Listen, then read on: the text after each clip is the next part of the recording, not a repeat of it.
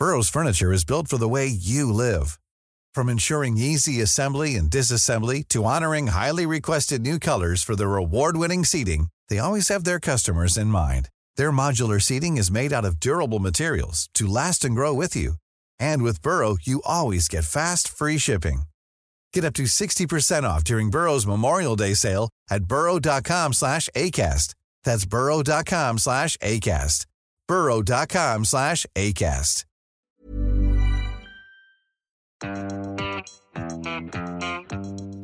Hello and welcome to Commons People, the Huffington Post Politics podcast. My name is Owen Bennett and today we will be discussing David Cameron complaining about his own cuts to council budgets. Tax credits again, former Prime Minister Gordon Brown wading on that this week. We've also got breastfeeding, whether or not it's allowed in the House of Commons, and David Cameron's EU speech. What does he want from his renegotiation? I am joined, as ever, by my fantastic colleagues. We have, sitting to my right... Ned Simons. Sitting opposite me... Paul Waugh. And sitting to my left...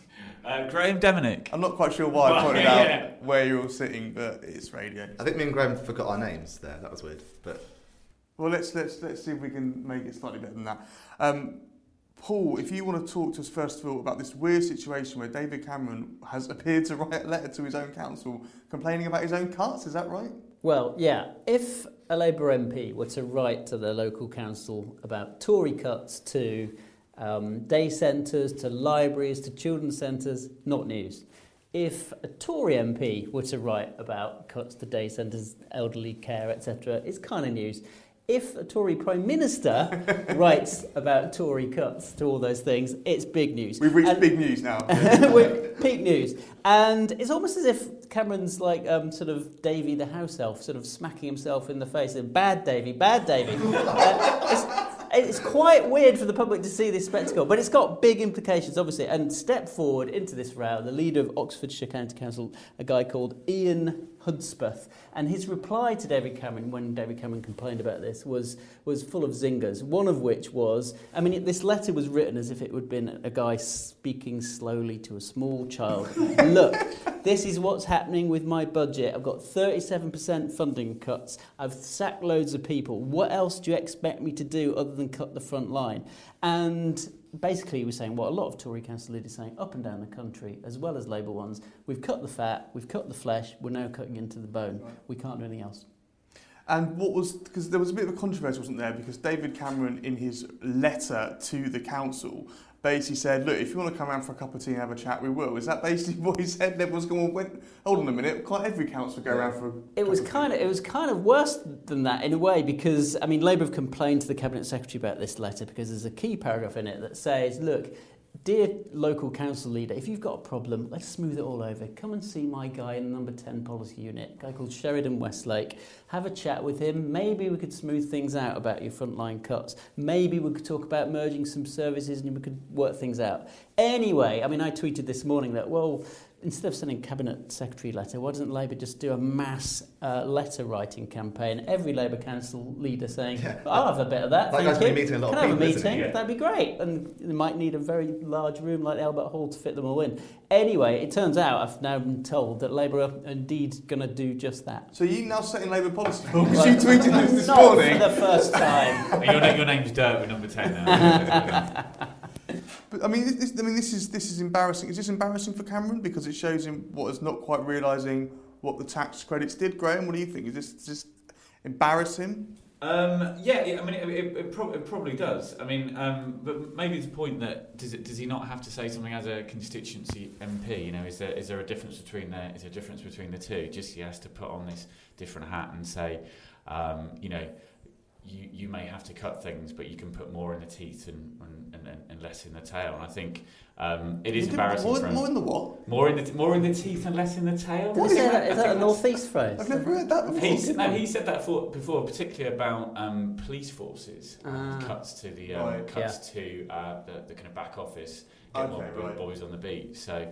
I thought you'd been drinking again. So. No, it was a late night last night. Okay. I think absolutely. Yeah, I think it's embarrassing. But that brings us neatly onto next topic, which is actually again about cuts, and obviously one of the biggest things that's looming in the coming autumn statement is not necessarily just the cuts, but it's what George Osborne's going to actually do about tax credits cuts. And Graham, you've been alive to this subject all week, haven't you? Yeah, so Gordon Brown, former Prime Minister and architect of the tax credits, gave a kind of barnstorming speech. I'd go that far. He was absolutely brilliant, actually. He was kind of pacing around the stage. He loves a good pace, doesn't he? Like a caged lion, like he couldn't wait to tear It's a good somebody's thing head that the off. stage wasn't so long that he kind of wore himself out by going backwards and forwards all the time. Yeah, absolutely. And he his point was that tax credits are vitally important, and he was urging Osborne to abandon them. I think we've got a clip now of him explaining his argument succinctly. And even if these reforms are massaged or they're phased in, they are so fundamentally wrong that they will lead to a divided and more polarised society in Britain, with inequality rising faster than in any part of the Western world. But Graham, I have to say, I mean, Gordon Brown was the one who put tax credits in place. Him coming out and saying you shouldn't get rid of them, should we be surprised by that? Well, no, I think it would have been more of a news story if he said, actually, let's get rid of tax credits. I was completely wrong. So in that sense, it wasn't surprising. I think the important thing was that this is a political heavyweight, and he's a guy who is still well respected, kind of certainly on the left of the Labour Party.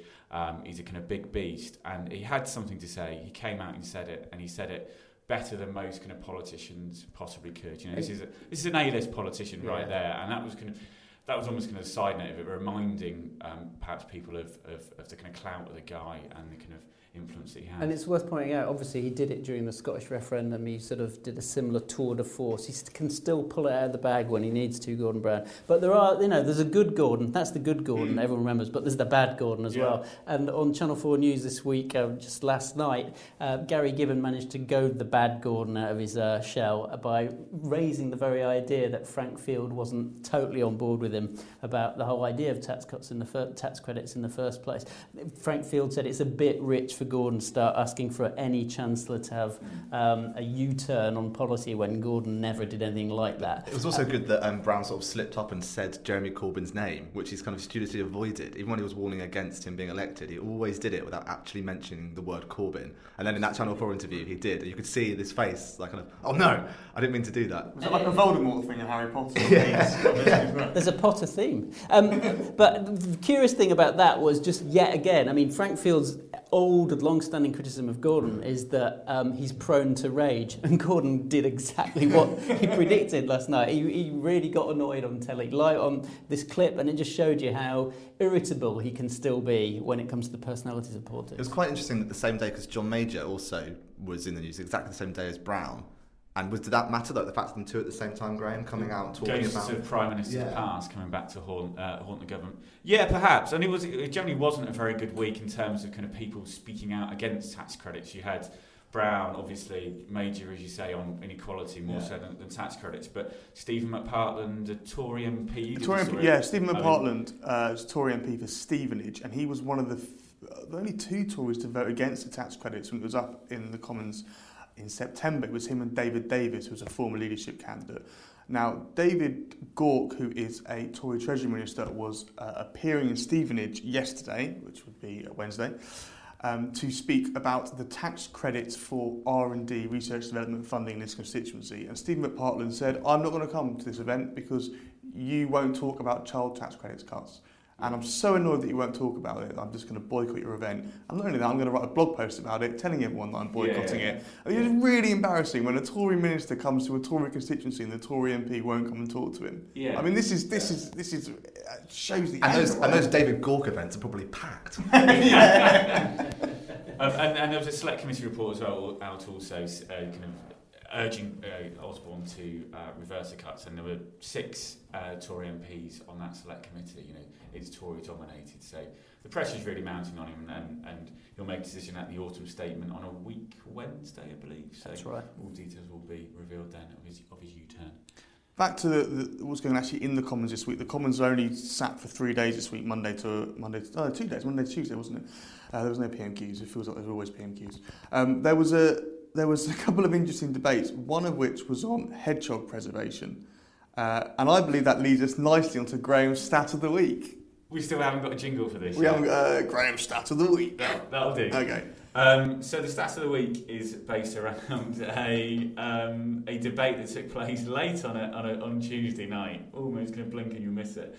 Where Oliver Colville, Conservative MP, said we should preserve the hedgehog. We should have it as our national species because its population is declining. I'm building up to the stat. This is going to be a cliffhanger. So the stat of the week is that the UK hedgehog population has declined by 30% since 2002. Ooh. 30%, and therefore it seems like there will be no fewer than 1 million hedgehogs left in the UK. I'm behind Oliver Colville on this. I think it's time to really ramp up the campaign. Prickly issue though, isn't it? Yeah, and it was a spiky debate I think, in the Commons.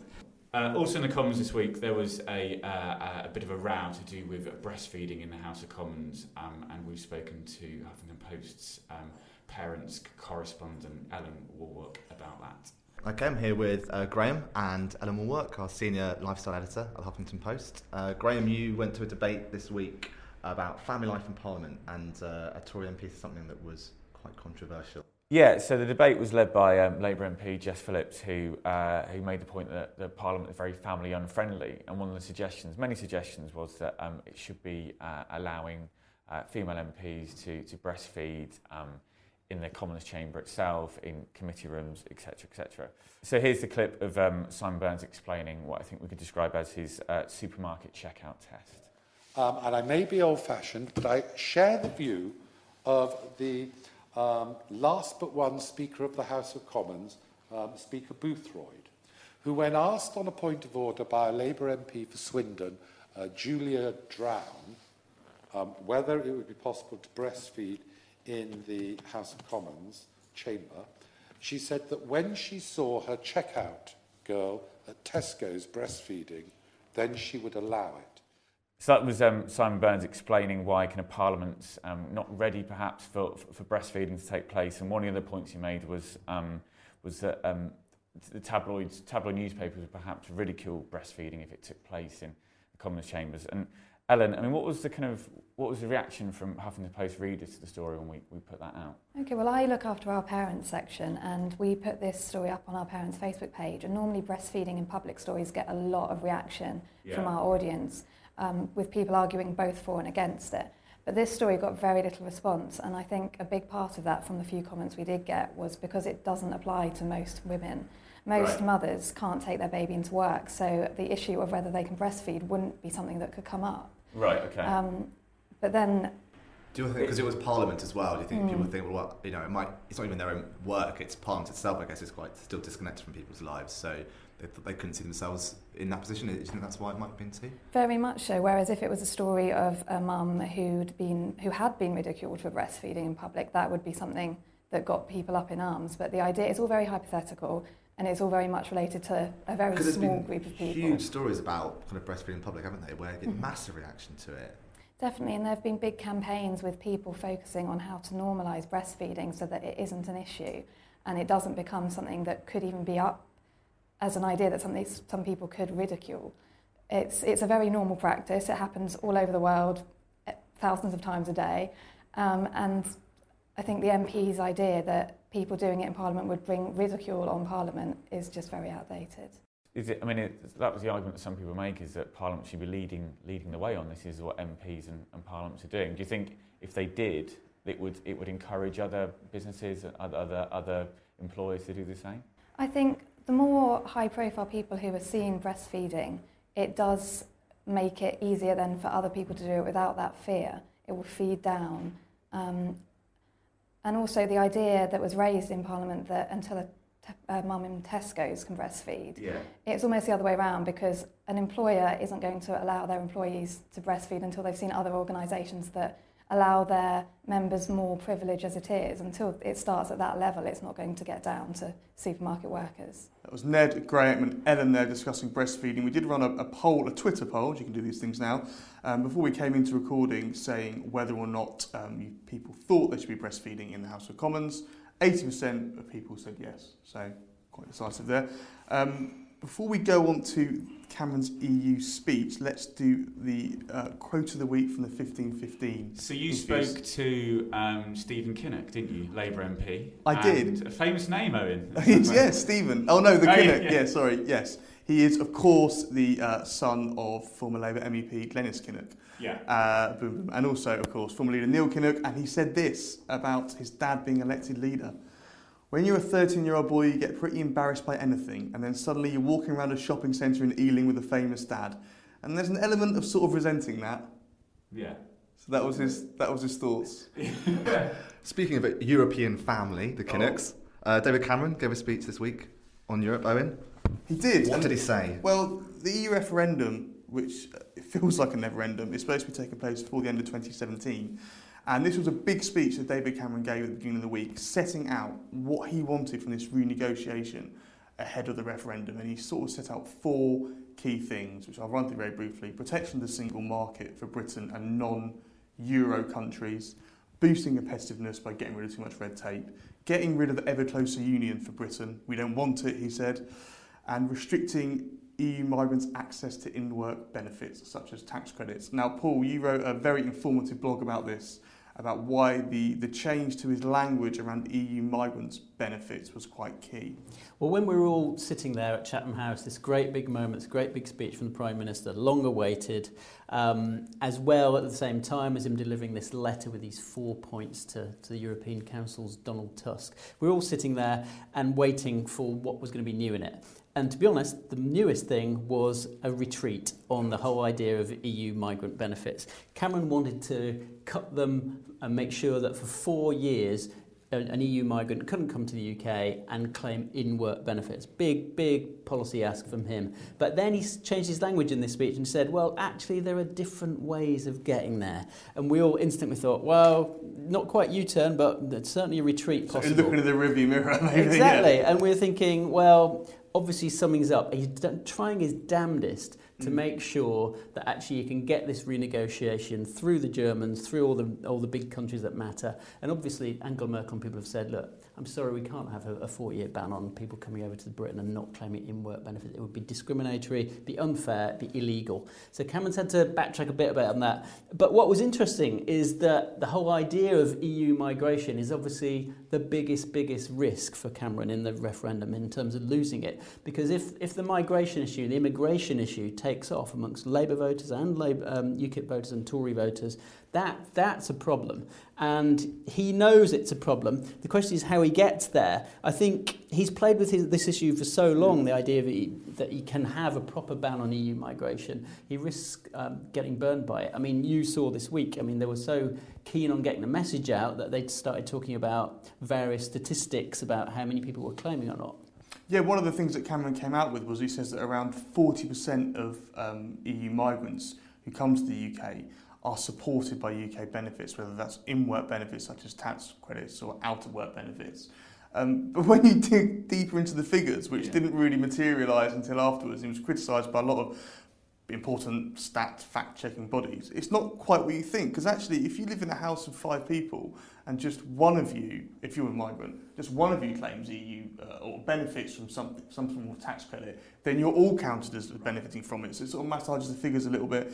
They use just a 5% sample of migrants who arrive in the UK. The data's already 2 years old. There's loads of health warnings in there. It even says in the stats that come out, there's a degree of uncertainty in these figures. So it was basically, back of the fag packet. And the UK Statistics Authority, the watchdog, actually said afterwards, yesterday, this was a disappointing set of stats, the way they come out. Yeah. So, and they're upset, then something is really up.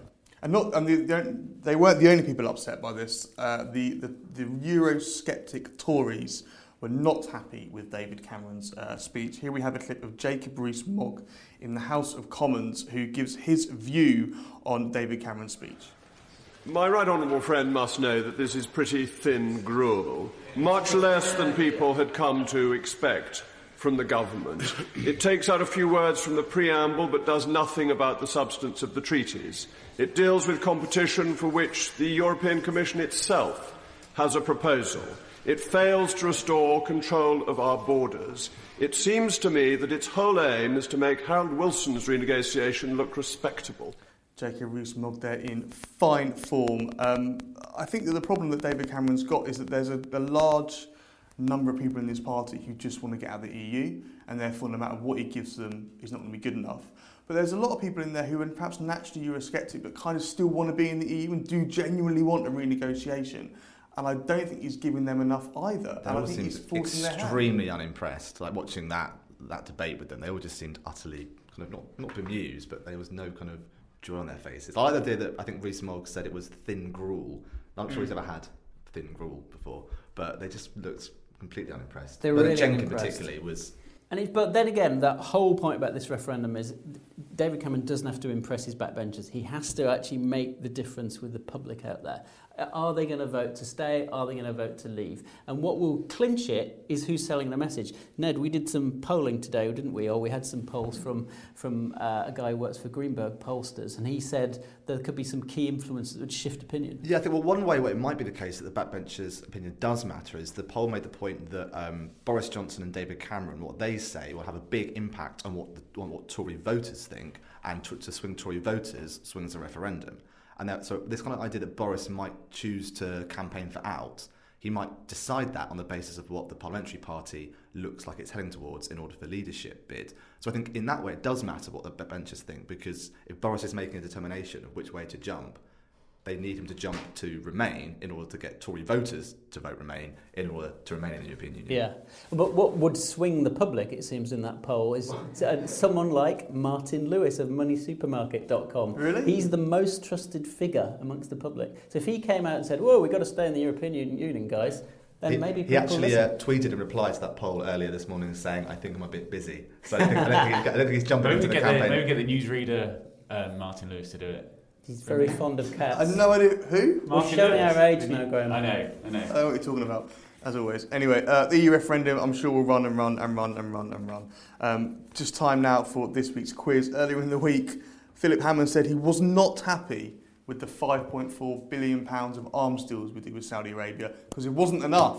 He wants more. He wants more arms deals than with Saudi Arabia. So this week's quiz is called, I can't believe we're doing this, it's called Up in Arms or Down in the Mouth. I'm leaving now. Yeah, this is not in poor taste. I'm very worried what's on your bit of paper. This is, according to the Stockholm International Peace Research Institute. Yeah? Right. I know those guys. I've got a list Good here guys. of the top 15 arms exporters in the world last year, okay? Right. Now, I'm going to read out some countries, and you've got to tell me whether or not they were up in arms, top 15, right, or down in the mouth, they weren't there. Why is down in the mouth? It just sounded right. Right. Okay, so the first one is Taiwan. Up in arms or down in the mouth? Down in the mouth. I think they buy lots of weapons from America. Yeah, is this about exports or about imports? This is about exports. Yeah, I think they're down in the mouth. Great. Yeah, down. Yeah, you're right. They are the 7th biggest importers of arms. Right. Okay. Wonder why that is. I have no idea. Ukraine, are they up in arms or down in the mouth? There's a lot of weapons there. I'm not sure how many. Are they import or export? Down in the mouth. Import them by being invaded. Right. That's okay. Graham, I must admit, I'm confused by this quiz. I'm not quite sure. What is I'm Ukraine one of the top 15 exporters of arms? You don't even know. I do. Exporters of arms in the world last year. I think it's down in the mouth. No, I don't think it is. Paul? I agree with Graham. They don't. You're wrong. They were number 10 for exporting arms. Guns, like AK-47s or something. I haven't brought it down that much. Yeah. Okay. Well, let's have a look. Switzerland. Were they up in arms or down in the mouth? This won't go on much longer, I promise. Right. Down in the mouth. Down in the mouth. Up in arms, I'm going up. Yeah, Ned's right. Up in arms. They were the 13th. Is it Swiss knives? Yeah, Swiss Army knives. That's what it is, yeah. There's a lot of getting things at horses' hooves. And finally, India. Were they up in arms or down in the mouth? This is the last one. Down in the mouth. They're big importers. I'm not sure they're exporters. Graham? Yeah. What Paul said? What Paul said. Paul, as always, is right. They're the second biggest importer of arms Wow. in the world. Watch out, Pakistan. All right, so that was, got there in the end, didn't we? It's a struggle this week, wasn't it? That was a light finish. He's got 50 more flags on that bit. Yeah, it was a struggle. Well, thank you very much for listening, everyone. I hope you enjoyed it. If you're listening on SoundCloud, make sure you also subscribe via iTunes to get it delivered to your various devices. And we'll see you next week. See you later.